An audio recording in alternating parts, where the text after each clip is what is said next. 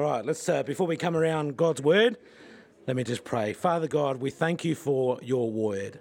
We thank you that your word is truth. We thank you that your word is all sufficient and all we need, Lord God. I just pray around the word this morning that when we hear your word, that we do what your word tells us to do. Thank you, Father. Coming around God's word today, coming from various chapters and verses in Proverbs. The mouth of the righteous is a fountain of life, but the mouth of the wicked conceals violence. Whoever conceals hatred with lying lips and spreads slander is a fool. Sin is not ended by multiplying words, but the prudent hold their tongues. The lips of the righteous know what finds favour, but the mouth of the wicked only what is perverse. Evildoers are trapped by their sinful talk, and so the innocent escape trouble. From the fruit of their lips, people are filled with good things, and the work of their hands brings them reward. An honest witness tells the truth, but the false witness tells lies. The words of the reckless pierce like swords, but the tongue of the wise brings healing. A gentle answer turns away wrath, but a harsh word stirs up anger.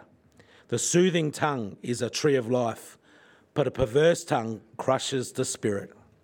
The heart of the wise makes their mouths prudent, and their lips promote instruction. A perverse person stirs up conflict, and a gossip separates close friends. Even fools are thought to be wise if they keep silent, and discerning if they hold their tongues. The tongue has the power of life and death, and those who love it will eat its fruit. An honest answer is like a kiss of the lips. Like apples of gold in settings of silver is a ruling rightly given. Through patience a ruler can be persuaded, and a gentle tongue can break a bone. Whoever rebukes a person will in the end gain favour rather than one who has flattering tongue. Let's hear God's word. Good morning, everyone, and thanks, Danny, for reading that for us. Let's just still our hearts for a moment and pray. Father, thank you for your word. Your word is truth. It's wonderful to be able to read it. And thank you, Lord, for preserving it through the Bible over the centuries so that today, 2,000 years after Jesus came, we can still read it and learn from it. Help us to put away the distractions in our hearts and minds and just to concentrate now on what you have to say to us. Fill us with your Spirit, we pray in Jesus' name. Amen. Well, of course, we're in the book of the Old Testament book of Proverbs, and Proverbs is about wisdom to live life well in God's world. And this week we're going to think about words, good words and bad words. And there are more verses actually in Proverbs on speech, words, tongue, language, than any other subject. And Proverbs tells us that words are vital to wisdom. There's an old saying that you may have grown up with. I certainly did. Sticks and stones may break my bones, but names will never hurt me. That's not true, is it? Not at all true. You won't find that anywhere in Proverbs, by the way. According to the Bible, our words are either life-bringing or death-dealing. How you speak will make or break your life and the lives of those around you. Our words are vital to living wisely. If we're going to live life well, we're going to have to be very careful with what we say. So think about your conversation today. What did you say before you came here? What was your conversation like? Did it build up or did it break down, tear down? Did it encourage or did it discourage? Was it honest or was it dishonest? Was it gentle or was it harsh? Was it courageous and direct or gossip or flattery? Think about it. What did you say? How did you say it? Were your words words of life or words of death? Proverbs tells us, and Ingrid's reminded that in the video as well, that words are powerful. Look at Proverbs 18:21. The tongue has the power of life and death, and those who love it will eat its fruit. It's an incredible statement, don't you think? The tongue has the power of life and death. See what it's saying? Words are like food. We need words like we need food. We need words to live. Good words are like good food. They do you good, and bad words are like bad food. They harm you. Why do words work like that? Well, because we're made in the image of God. And God is a relational being, Father, Son, and Holy Spirit, a perfect expression of relationship, in fact, enjoying perfect communication, always speaking words of life and truth. And God created us to be relational beings, speaking words and listening to words. As Jesus once said, man will not live by bread alone, but by every word, and especially by the word that comes from the mouth of God. God created everything by his word. He sustains everything by his powerful word. And he saves the world by the word of the gospel. We depend on and live by the word of God. And as relational beings, we also feed on the words that we speak to each other. You see, we need to express ourselves. We need to express what's inside of us in words. And it's frustrating not being able to talk, not being able to express yourself. Why? Because we all need to be known and we need to be understood. And the way we do it is by using words, by speaking. But we also need other people to say things about us. You know, you sometimes hear people say, oh, it doesn't matter what other people think, it matters what I think. But that isn't true. It does matter what other people think. Say you're a musician and you've been playing the piano for 5 years, and every single person who hears you play says to you, well, have you thought about taking lessons? Or worse still, nothing at all. What do you say? It doesn't matter what other people think, it only matters what I think? No, of course not. You'd give up, you'd try the oboe or something else. Someone's got to come along at some point and say, well, that's great. I love that music. You're not a musician until somebody says from the outside, that's good and that's wonderful. Words are powerful, and we need words to live. Words from the inside and words from the outside. They're life, they're food. And the worst possible thing, of course, is silence. Ghosting people. Such a thing today, isn't it? Ignoring them, giving people the silent treatment. Indifference is so cruel. Let's have a look at the text. Let's focus on 3 things then. Words that harm, words that build up, and the healing of our words. Firstly, let's consider then the words that harm. Words can do enormous damage. Words can actually wound, can't they? Look at Proverbs 12, verse 18. The words of the reckless pierce like swords. See what it's saying? Words have the power to wound. Words are like a sword. When you stab someone with a sword, you can pull that sword away, but the wound stays. It bleeds, it hurts, and sure, the pain will eventually subside and you'll end up with a scar. But once said, you can't take those words back. The words are like a sword.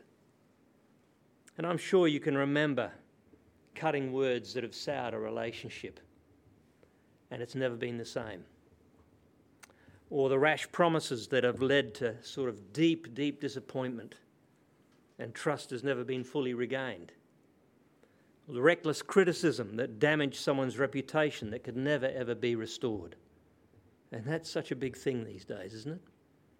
Reckless, slashing words do great damage that can never be completely remedied. Words have the power to wound very deeply. But more than that, words can kill. Take a look at Proverbs 18:21. The tongue has the power of life and death. The Hebrew word for life here has 3 aspects to it. It's the physical life, the inner psychological life, and the communal or social life. You see, words can kill. They have the power to destroy people physically, psychologically, and socially. How do words kill people physically? Well, I was down in Kingston, Tasmania, and about 10 or 15 years ago, read a report of a young girl who hanged herself on a tree because of words of rejection in a bad breakup. Australia has one of the highest rates of suicide. Do you know that? In the world. How many of those people who've killed themselves have only ever heard words of discouragement, words of rejection? Words kill people physically. But they also kill people psychologically. Why? Because words label people. Call a child dumb or stupid, and that child spends the rest of their lives trying to deal with that. I'm sure you know people who went through school. I did. They were called names, picked on by their peers, and to this day have no confidence. They're psychologically scarred and still suffering years later. Words, cruel words like that are toxic, aren't they? Like a chemical spill, they pollute everything in the ground. They pollute and distort the way you see yourself and the way you see others. And words also have the power to kill community. Look at Proverbs 16:28. A perverse person stirs up conflict, and a gossip separates close friends. How many churches have suffered from this? People stirring up conflict, gossip that damages relationship. John Blanchard, a pastor, writes about a powerful sermon he once heard, and it was called 10 Minutes After the Benediction. And it was a sermon about those who moved, as he described, from Gloria to gossip, from creed to criticism, from worshipping God to wounding people, and how it killed community. Relationship is actually at the very heart of Christian community, and every bit of gossip, every bit of malicious talk or exaggeration or lie or distortion of the truth will undermine and damage relationships. A whisper can ruin a relationship. Words can wound, words can kill, but words also affect the speaker. That might surprise you, but the Proverbs tells us not just the hearers, but also the speakers that are affected by their own words. Look at Proverbs 12. Evildoers are trapped by their sinful talk, and so the innocent escape trouble. From the fruit of their lips, people are filled with good things, and the work of their hands bring them a reward.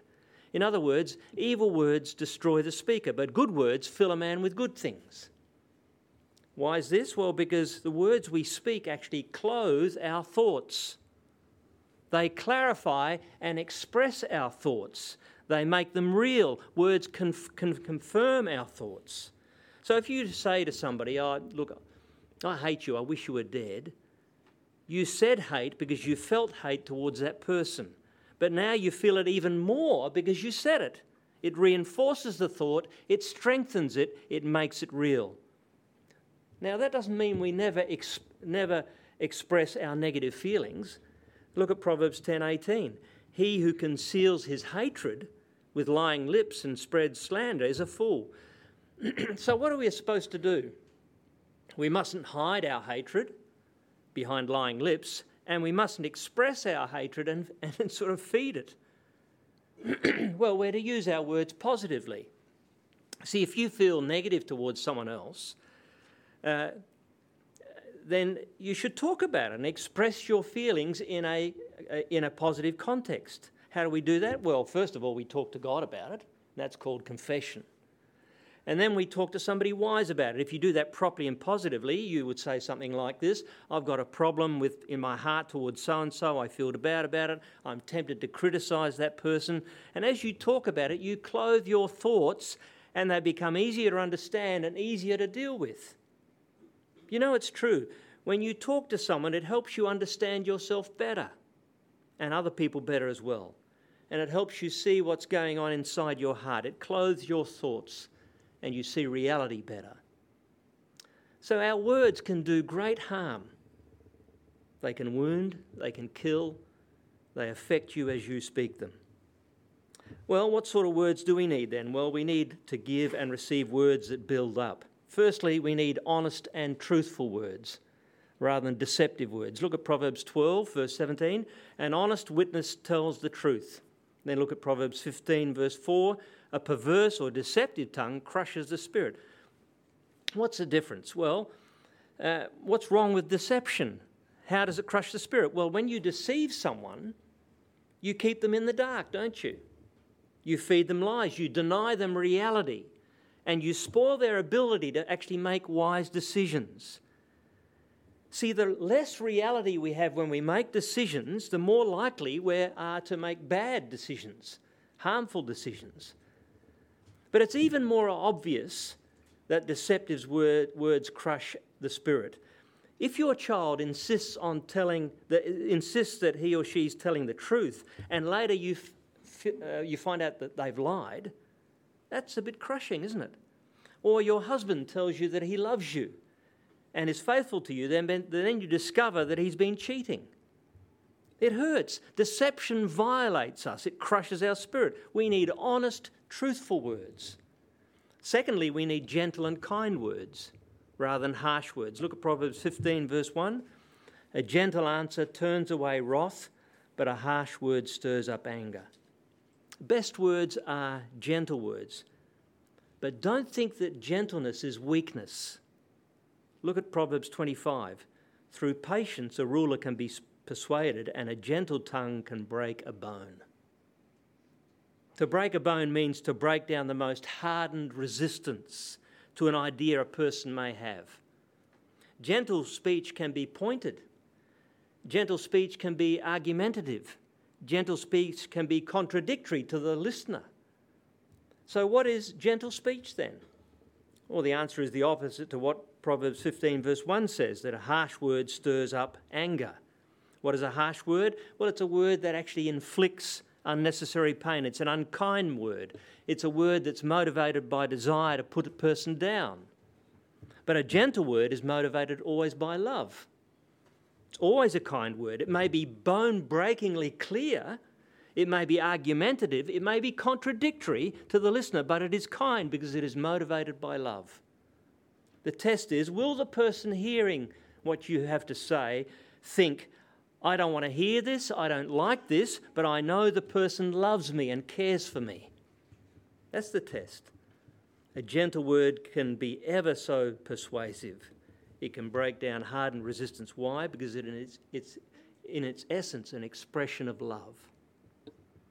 Thirdly, the best words are apt and wise rather than careless. Look at Proverbs 10. The lips of the righteous know what finds favour. Those words, find favour, are apt words, aren't they? They're words that delight. In other words, you choose your words to fit the situation, to fit the sensibility of the hearer, so that your words are delightful. But that's not all. Look at Proverbs 25. Like apples of gold in a settings of silver is a ruling rightly given, or a word spoken in the right circumstance. Could be translated that way as well. Now, the word rightly given here in the Hebrew actually means a timely word. You see, the word you speak may be true, but if it is said at the wrong time, it won't be received. It's not apt. Look at Proverbs 24, verse 26. An honest answer is like a kiss on the lips. Now, we tend to think that, a kiss on the lips is an expression of love, but it's much more than that in ancient times. Herodotus, the ancient Greek historian, says this: when one man meets another, it is easy to see if they are equals, for without speaking they kiss on the lips.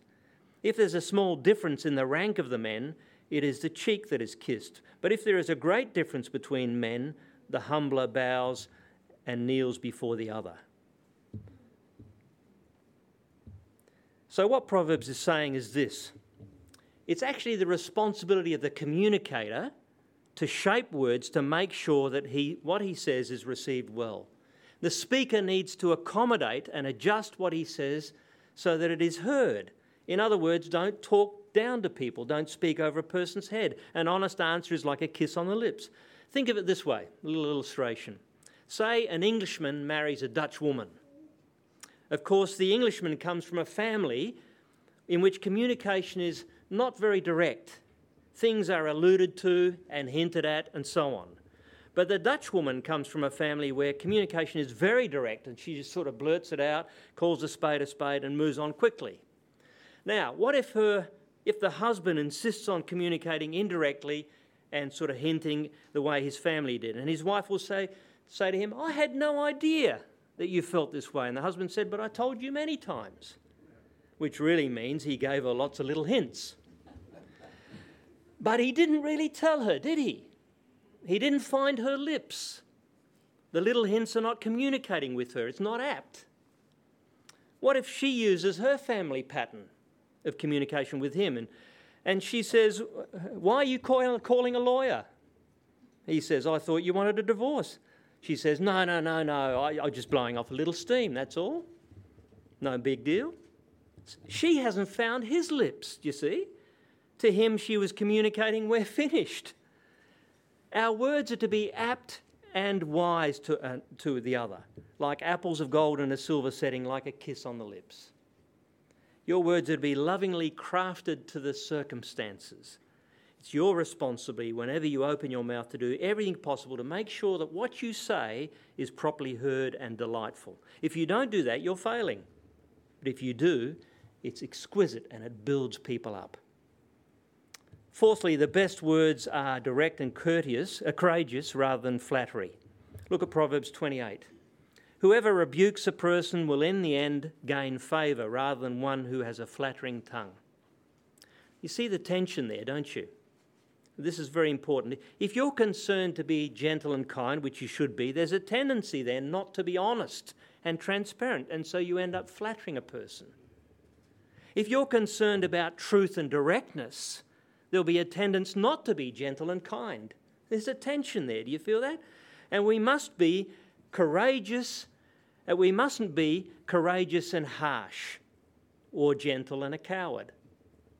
We need both honesty and kindness. We need to be direct and gentle for our words to do good and build up. And finally, the words that build up will be few rather than many. Proverbs 10 verse 19, sin is not ended by multiplying words, but the prudent hold their tongue. The problem is not so much with many words, but it's more the problem of our tendency to use words that harm people. If our words are always honest, kind, apt and direct, it's impossible for you to say too much. But the problem is the longer we speak, the more we're likely to use words that damage. As James says in James chapter 3, anyone who is never at fault in what they say is perfect, able to keep their whole body in check. And so because we have this tendency, this weakness, look at Proverbs 17, even fools are thought wise if they keep silent and discerning if they hold their tongues. Or, more cynically, it's better to remain silent and be thought a fool than to speak and remove all doubt. You've heard that one before. But we need to speak. So be economical, be careful, few rather than many words. Okay, they're bad words, good words. I don't know how you're feeling at the moment, but even as I'm preaching this, I'm feeling the problems that I have with my heart and my words. The tongue has the power of life and death, and too often we're not using words the way we should, are we? If you're not getting kind, honest, wise and courageous words, you're dying. And if you're not giving kind, honest, wise and courageous words, you're dying. We need these sort of words to live, and far too often we don't get them or give them. Listen to what Jesus says. I tell you that everyone will have to give an account on the day of judgment for every empty word they have spoken. For by your words you will be acquitted, and by your words you will be condemned. How can we escape God's judgment on the words that we speak? How can we heal our words so that we can start to speak the best sort of words? There's a clue in Proverbs 16 verse 23. The hearts of the wise make their mouths prudent. See the problem with our words? It's the problem of our hearts. Jesus picks up on this in Matthew chapter 12 when he says, the mouth speaks what the heart is full of. A good man brings good things out of the good stored up in him, and an evil man brings evil things out of the evil stored up in him. All the problems of our mouths come from what lives in our hearts. And the word for heart, of course, in the Bible isn't your emotions, it's the centre of your being, your mind, your will, and your heart together. So let me ask you the question then, what lives in the centre of your being? What do you hold on to above all else? What do you love most? What gives you meaning in life? What are you really living for? What is it that you think will give you significance and security? That's your heart. And it'll determine what you say. What's in your heart will come out through your mouth. get someone talking long enough and you'll hear what's really in their hearts, whether it's the things of God or other things, money, career, family, could be anything, all the idols that we have in our hearts. Because our hearts are so often set on all the wrong things, our words are so often unwise. So what's the remedy? What should our hearts be filled with? We need our hearts to be filled with Jesus, don't we? When Jesus came into the world, the Gospels record people saying of him, no one ever spoke the way this man did. No one ever used language like Jesus. He never spoke an unnecessary word. He never spoke an unkind word. He never spoke an unwise word. He never spoke a dishonest word. No one ever spoke like Jesus did. And we need the Spirit of Jesus in our hearts. But the wonderful thing is this: Jesus is much more than an example to follow. He's the Redeemer of lost causes. He's the final Word of God that's able to save us and transform us and restore us. And when we come to him humbly and sorry for our sin, he forgives all the damaging words we've spoken. And wonderfully, he also heals the hurt we carry because of what people have said to us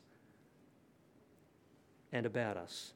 In Joel it says, I will repay you for the years the locusts have eaten. Get the picture? It's a sort of an agricultural picture there. The fields are stripped bare because of the locusts in a matter of minutes. And we think it's a calamity that the farmer may never overcome. And in the book of Joel, there's this really wonderful promise that in the Messianic age, that's the age in which we're living in post-Christ and goes right through to eternity, in the Messianic age, the years the locusts have eaten can be restored. Years, not wasted fields now, but years, wasted years. The years of a person's life, ruined by words spoken and heard. Lives that have been blighted by gossip and lies and foolish words can be restored. And when Jesus comes into our lives, the years eaten by the locusts, our empty, futile existence is redeemed by his death on the cross that forgives and transforms us. So let me finish with the obvious question: has Jesus come into your life? Are you trusting and loving Jesus? If so, something wonderful has happened to you. There's a word that's repeated over and over in Proverbs. In fact, it occurs 23 times in the book, and it's the word, my son. My son, listen to my instruction. My son, accept what I say. My son, give me your heart. You belong. You're loved. You're valued. To have a father who cares about us, who loves us and says to us, my son, my daughter, I love you, is what we need. That's the word we need. It's the most powerful, life-giving word. It's a word that is occasionally and imperfectly spoken by parents if we come from a good home, or by a mentor or an older person. But in Proverbs, it's a word spoken to us by God himself. My son, my daughter, listen. Has God spoken to you like that? Have you heard God say, my son, my daughter? That's what happens when Jesus comes into your life. You become a child of God. You come into the family of God. Because on the cross, Jesus got the silent treatment from God, didn't he? He was forsaken by God so that we could hear these wonderful words. You are my beloved son, my beloved daughter, in whom I am well pleased. And so the Apostle Paul says in Romans 8 that if we're in Christ, the Spirit testifies with our spirit that we are children of God. That's the word we need to hear. A word that brings healing to our hearts and our mouths. A word from God himself. You are my child. I'm delighted in you. Have you heard this word from God? If you have, you'll be able to speak words of life and hope to others. As it says in Proverbs 10, verse 11, the mouth of the righteous is a fountain of life. Let's pray. Heavenly Father, we thank you for your life-giving word to us this morning. Lord, we're so sorry for so often speaking words that have wounded and discouraged others rather than built them up. Forgive us, Lord, and help us with your Spirit so that whenever we speak, we speak life-giving words. And Lord, for the times we've been hurt and discouraged by the words of others, remind us again that in Christ we are dearly loved children, in whom you delight. We love you, Lord, and we thank you in Jesus' name. Amen.